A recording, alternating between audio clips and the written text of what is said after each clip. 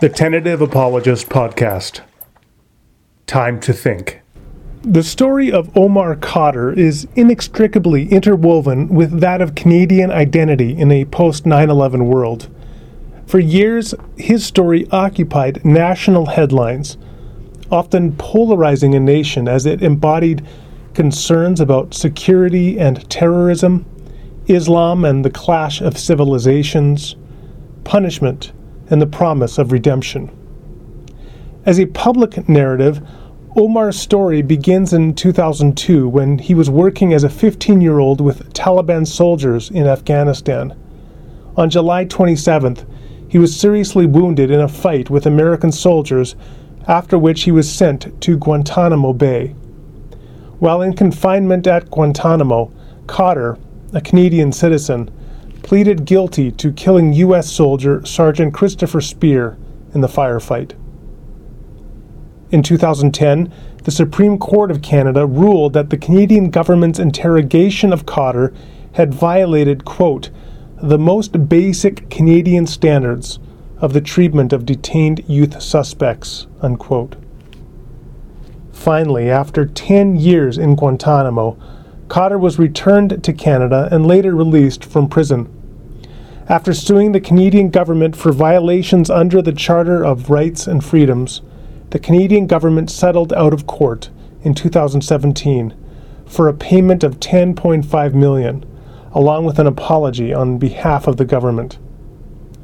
For much of his unlikely journey, Khadr has been supported by the faculty and students at King's University in Edmonton, Alberta.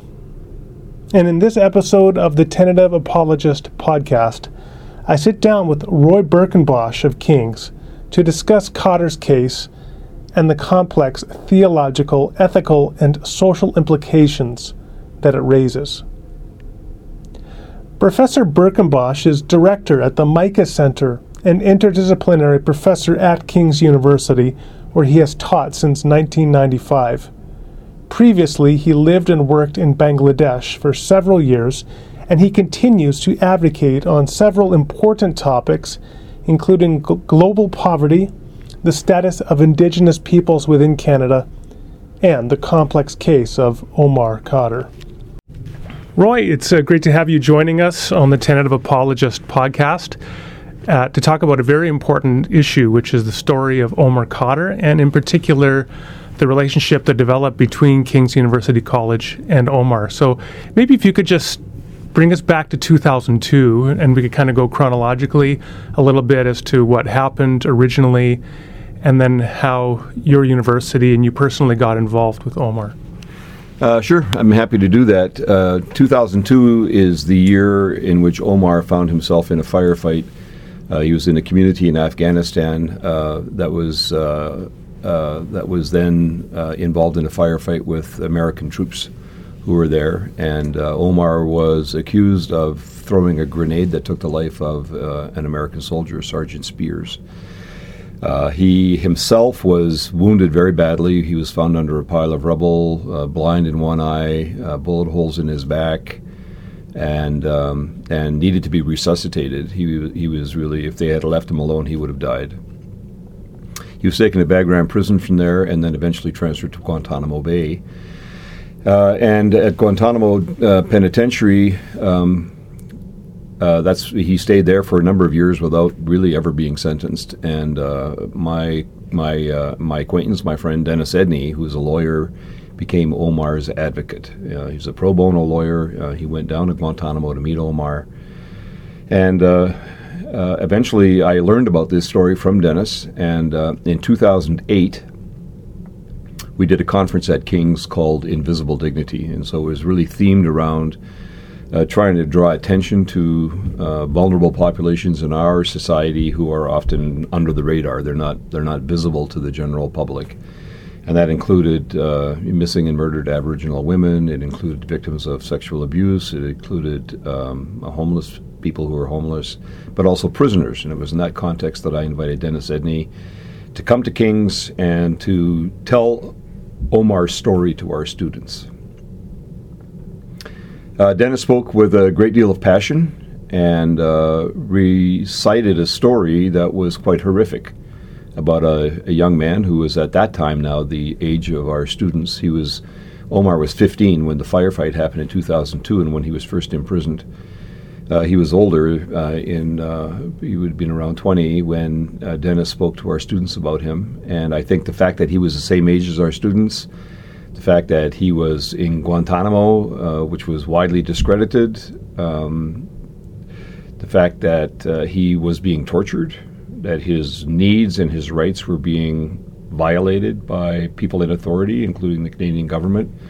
All of this incited our students to want to know more. They became highly motivated to say, what can we do? Is there some way we can participate in this? I think they felt very strongly that there was something that needed to be done by them as Christians, whether it's just visiting the prisoner, whether it's advocating for his rights, whatever it was going to be, they wanted to become involved. And so a number of our faculty, we met and we talked and we encouraged our students to really study it so they would be knowledgeable. They read records of the House of Commons. They spoke with MLAs, they interviewed people, watched documentaries, read media reports, and became informed. And a few months later, and they also met for prayer quite frequently in order to pray for Omar, to pray for the widow of Sergeant Spears, to pray for Dennis, to pray for the whole situation. And in November of that year, they staged a very successful event at the Winspear Center, inviting some musicians, but we also invited Michelle Shepard, who's the author of a book called Guantanamo's Child, and Dennis Edney spoke, and about 700 Edmontonians showed up to listen and to learn. And we've, students come and go, as you know, they graduate, they move on, and we've hosted a number of events at King's to kind of keep that story alive. The initial momentum from the student body that dissipated over the years as the prime movers in the student body graduated and moved on, but there was sufficient energy around it to keep on going. And I give credit to my colleague Arlette Zink, who really became a champion in this, and she began correspondence with Omar and began to tutor him at a distance. That was facilitated by Dennis Edney, who would visit Omar from time to time and bring lesson plans and that.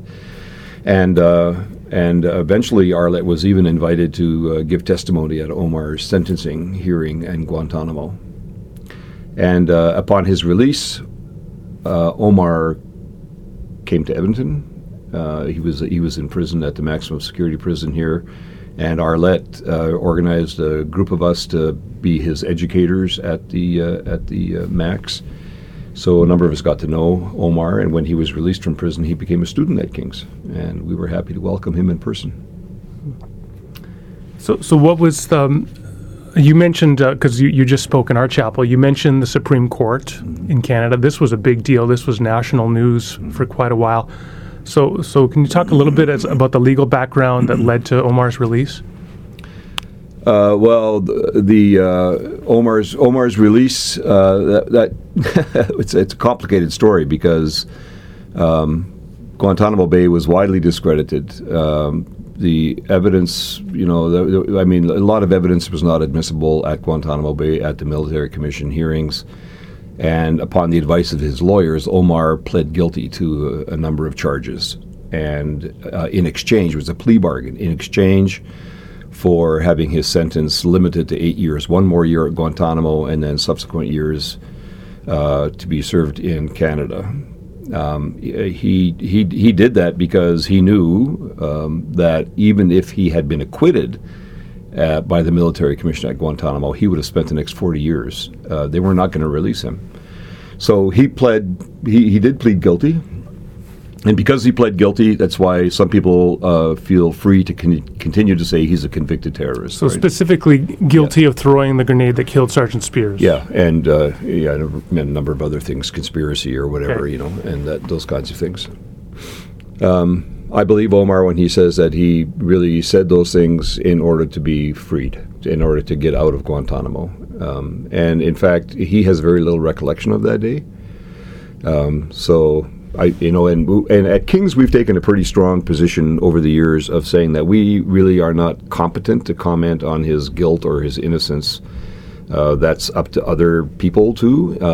But as I said in chapel, I followed this case pretty closely over the years, and I've become persuaded myself that Omar was not guilty of throwing that grenade. There's quite a bit of evidence, and this is available in documentaries. Most notably for me, we had Sam Morrison, who was a lawyer appointed by the U.S. Department of Defense, and he was assigned to Omar's case. And he gave a talk both at King's and at the U of A, in which he outlined all the reasons why he thought that there was no case to be made, that there was no evidence brought forward that would ever stand up to the scrutiny of an ordinary court of law, where all the evidence could be presented. And so, for that reason, I believe, and I say this now. I didn't say it before, but I used to say, but I do say now that I don't believe Omar was guilty of throwing that grenade. The Supreme Court hearings, it would be better to interview Dennis about that, because he has much more intricate knowledge of exactly what that was. But really what it amounted to was the Supreme Court saying, yes, Omar's rights are being violated, and it's incumbent upon Canada to act on his behalf. The rule of law has not been observed, has not been followed. The Supreme Court did stop short of mandating that the government repatriate Omar, even though that was recommended. So I'm guessing that there were a lot of people that supported King's support of Omar, their advocacy for Omar. I'm guessing you also had some pushback. Can you say something about pushback that you might have received as a school? Yeah, we did. We did receive pushback. We were quite deliberate about, when we spoke about this, to say that we are not saying anything about Omar's guilt or Omar's innocence. What we're doing is creating space and encouraging students to respond to something that they are learning in a way that they believe is really right. And faculty were supportive of that in guiding students. And we got criticism from people for a variety of things, right? People said, "Well, how could you support him? He's a terrorist." Or other people said, shamefully, I believe, people say, "Well, he's a Muslim. Why are you worried about a Muslim? Like, who cares? And you're a Christian school. Why would you bother?" But of course, that's partly why we bother. I mean, we're mandated by the gospel. Jesus said, "Love your enemies, and do good to those who do you harm, and embrace the stranger, welcome the foreigner," and all kinds of ways in which we're told to love our neighbor, regardless of their religious persuasion. And so we did get that kind of pushback, and I didn't get as much of it as maybe the president would have, And I know that at the time of Omar's release, and when we were, in the process of admitting him, that there was some concern, like, what will happen? Was it going to be a media storm here? We're going to get a lot of attention, and we did. We got some attention, but nothing was out of the ordinary, really. And people worried about, whether Omar might attract attention from some person who might want to do him harm. Might that put some of our students at risk? And so we managed all of that very carefully and monitored the situation. But, we never had any of that. Nothing like that really ever happened. And Omar's time at King's was pretty peaceful. I know that he gets hate mail from time to time. This summer, after the announcement of the apology and so on, I know that was a very difficult time for him, right? Well, can you say just something quickly about that apology, because many people won't be familiar with that? Well, the government, Omar's lawyers sued the Canadian government, and there was a lawsuit for $20 million for damages on Omar's behalf. The Trudeau government forestalled that. They saw that coming, and they settled out of court. A $10 million payout was given to Omar. And there was an apology issued for the treatment, that both for what had not been done that should have been done, and what had been done that should not have been done. And a lot of people objected to that. I think a lot of people thought, well, maybe an apology is due, but why $10 million and so on. I had a lot of those conversations with people, and I just say to people, you know what, this is not a payment to Omar. this is a penalty to the Canadian government for failing to do what was right for one of its citizens. The government failed in its duty. And when I violate the law, if I break the law, if I speed, I'm going to get a ticket, And I'm not just going to have somebody say to me, don't speed. They're going to give me a ticket. Mm-hmm. And the government was guilty of a pretty egregious violation of the law. And so there was a penalty. There's a big penalty. And it's punitive. And, the bar was set pretty high already with the RR case a number of years ago. And so I don't begrudge Omar that at all. So yeah, that's what I say about that, and I do believe that I think people are angry about it, and I say to people, well, you should be angry, but don't be angry at Omar. Be angry at successive governments that fail to do justice for him, that fail to live up to their obligation to their citizen. If they had done what they should have done, it wouldn't have come to this. I give my students this famous McDonald's hot coffee case of a lady named Stella Liebig who bought a cup of hot coffee, and she burned herself, and she was awarded several $1 million in a court. When people just hear the details like that, they're usually incredulous or indignant. Right. How could that be the case? Until I give them the backstory as to McDonald's and their history of serving coffee that was heated at a safer than a proper serving temperature, how she had third-degree burns, needed skin grafts, and how this is the quickest way to penalize and change the practices of a corporation. And you begin to appreciate, there's more to it than what people often superficially would get. Now, I want to just give an illustration from a story and tie it then into the Omar Omar's story. So it's the story of Dead Man Walking. Oh, yeah. So Matthew Poncelet, convicted of rape and murder, and Sister Prejean was this Catholic nun, and she decided she would become his confessor in prison or counselor. And now I'm going to switch to the 1995 film that tells that story, which stars Susan Sarandon in that role. And there's a scene there where she decides she needs to go to the parents of the young lady that was raped and murdered. And they were outraged at her initially that she's become his confessor. And when she comes and knocks on their door and asks to speak to them, they assume that she's no longer his confessor. And so when they open their door and welcome her in, she sits down and she has coffee with them. And then there's this question, I believe from the father, when did you come over to our side? And then she has to say, well, I think there's been some misunderstanding. I'm still his confessor. And then they say, you've got to leave. And it's a very powerful scene, and my heart goes out to the parents. Mm-hmm. There's also this sense of a zero-sum game, where when you in a complex moral situation like this, you go with one person, and you inevitably alienate, quote unquote, the other side. Yeah. And so, setting aside the difficult question of guilt and innocence, do you have any thoughts generally on that? Is it always a zero-sum game? Do we have to choose? No, I don't think so. No, I remember that film very well. I'm also reminded of a story told by Will Campbell.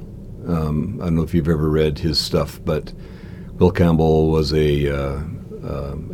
anti-racist activist and a preacher. And the story is told, I think I read this in a sermon by Fleming Rutledge, where there was a similar story where a young black girl was murdered, and the man who was charged with that crime was a member of the Klan, and might have even been a leader in the Klan. And at the trial, one day, Campbell knew both families. He knew the family of the girl who had been killed, and he also knew the guy who was a member of the Klan.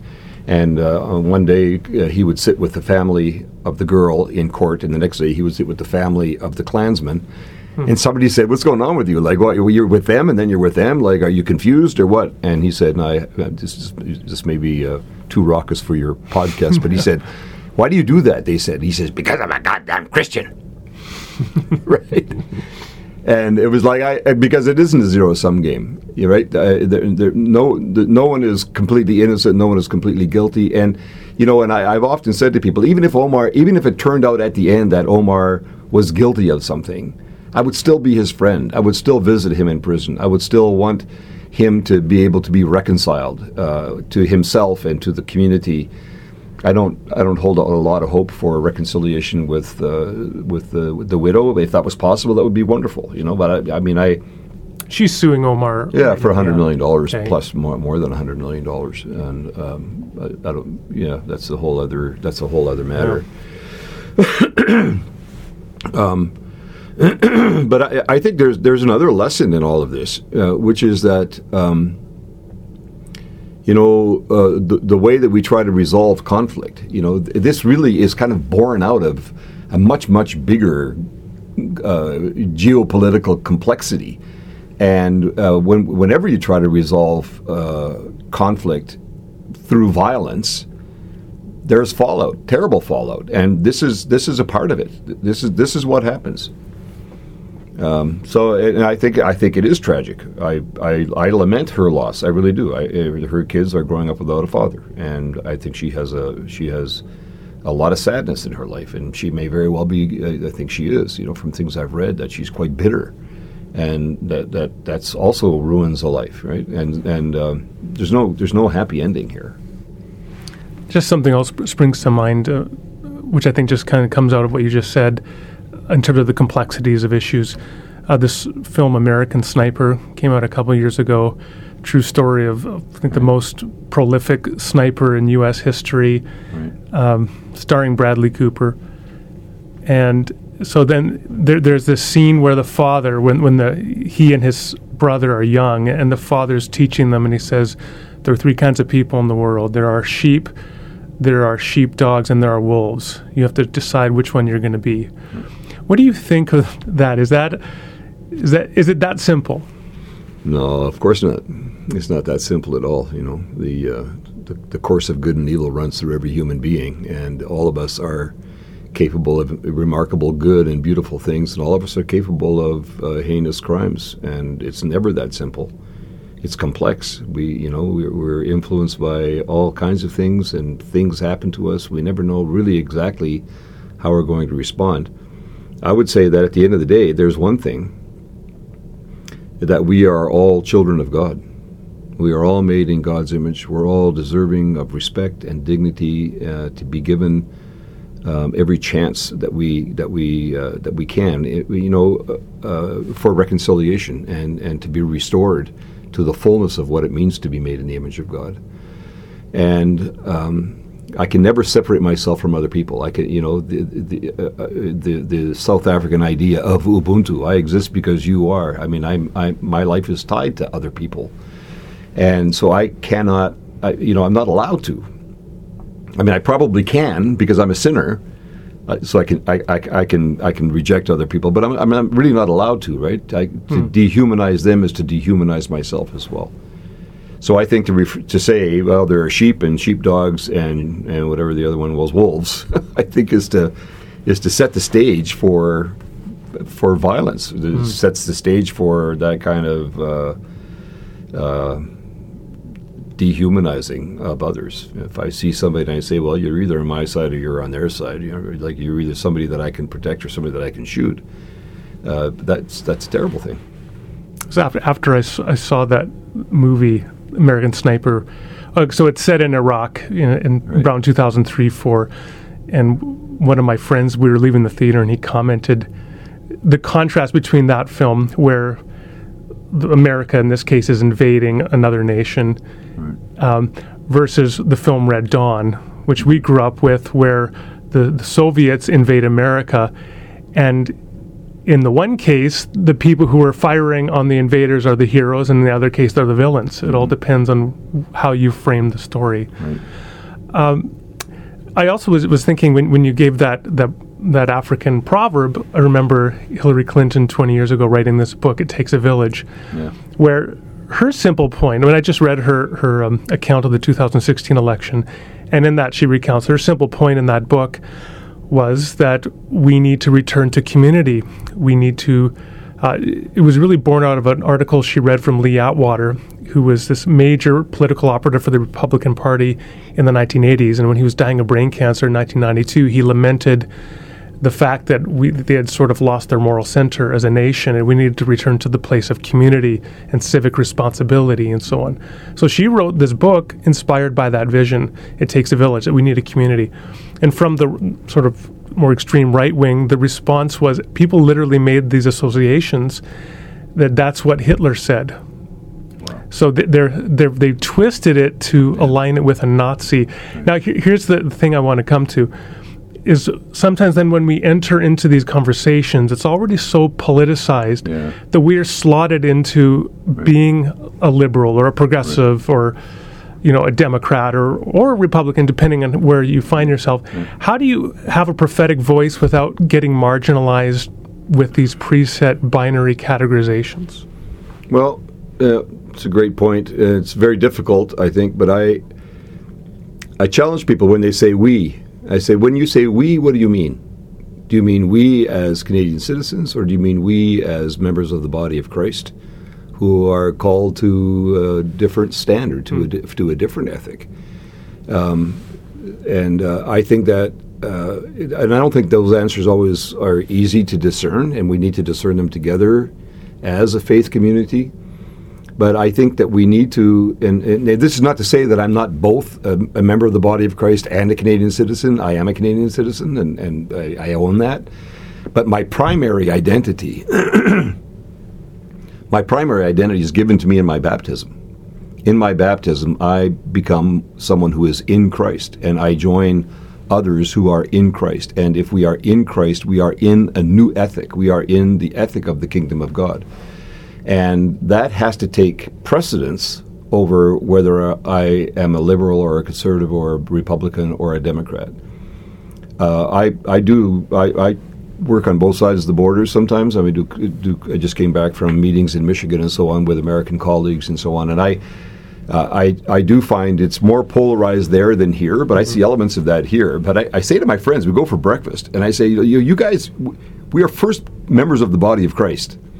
And then we choose our political affiliation, depending on how well that affiliation lines up with what we're really being instructed by the Word of God. And I think that this polarization and the deep politicization of many of these issues stems from a failure to read Scripture carefully together. I really do. I think it's a deep spiritual crisis, where you can say that you're a member, you're a Christian, but really, what is your real worldview, your real perspective, the real set of values that you live by, may or may not be formed by revelation at all. It's being formed by culture. We're so deeply immersed in it that we have lost the ability to be self-critical and reflective about where we are in that. So I was talking about Omar one time with a group of people, and one of them was a pastor, and he actually said this to me. He says, "I think we should just bomb all these Muslims. We should just kill them." I say, "Well, who do you mean by we? Do you think that the church should do that?" And then he kind of sat back and he said, "Well, no, not the church, but well, that's who you are. You're a minister of the Word. You baptize people, and when you baptize people, you say to them." That you are baptized in the name of the Father, the Son, and the Holy Spirit. That's your new identity. That's who you are. You have died to something, and you have been born to something new. That's what it means. So how can you say we should bomb them to hell? Of course you can't say that. But I was sort of speechless after that. Anyway. Yeah, I hear you. So I'd like to maybe end off by coming back full circle. Sure. So you said this sort of got going when you had Dennis Edney with King's involvement. Dennis Edney come out and speak in 2008. You're looking at all these marginalized groups, kind of fly under the radar. If you just come back to for Christians now, what are some of these, and you mentioned some of them I think already, but what are some of these issues of forgotten groups now that Christians listening to this can sort of focus on, where they can be active, where they can make a difference? Yeah, well, for me right now, in this moment in the life of Canadian society, it's definitely absolutely has to be with the First Nations of our country. It has to be there. We've had a number of hearings across the country on residential schools. The Truth and Reconciliation Commission has done its work. They put out all these recommendations, And that the Christian church needs to be deeply involved in that. We need to own those recommendations and say, yeah, this is what we are being called to. I still meet, and we did that at King's. We were quite involved. The whole student body went to the TRC hearings when they were here in Edmonton, and we built a reconciliation garden, and we invite Aboriginal people, from time to time, and not enough. And but in my conversations with people, I still hear way too often, they should just get over it. They should just get over it, right? As if to say, the colonizers won, so just learn to live with it. And I think that's really bad. And so I really believe that that's the place where Christians need to be deeply involved, particularly in Canadian life. I think that one of the other issues that I think needs a lot of advocacy is around climate change. I just came back from Bangladesh, where my family and I lived for a number of years, a long time ago. But I go there quite frequently and remain active with an organization there. And I see the consequences of climate change in eroded shorelines and increased salinity of the soil so that they can't grow rice. And what used to be rice paddies are being turned into shrimp farms. And it's not like the consequences of climate change are coming. They're here. And people in the global south are really experiencing them. So I think that we need to be really attentive to that, and we need to take that seriously. And so those are two issues for sure. Yeah, there's enough there to occupy. There's enough there to keep us busy, for sure. Thanks a lot, Roy. Yeah, thank you very much. Well, that's it for this episode of the Tentative Apologist podcast. For more episodes of the podcast, you can visit us online at randallrouser.com.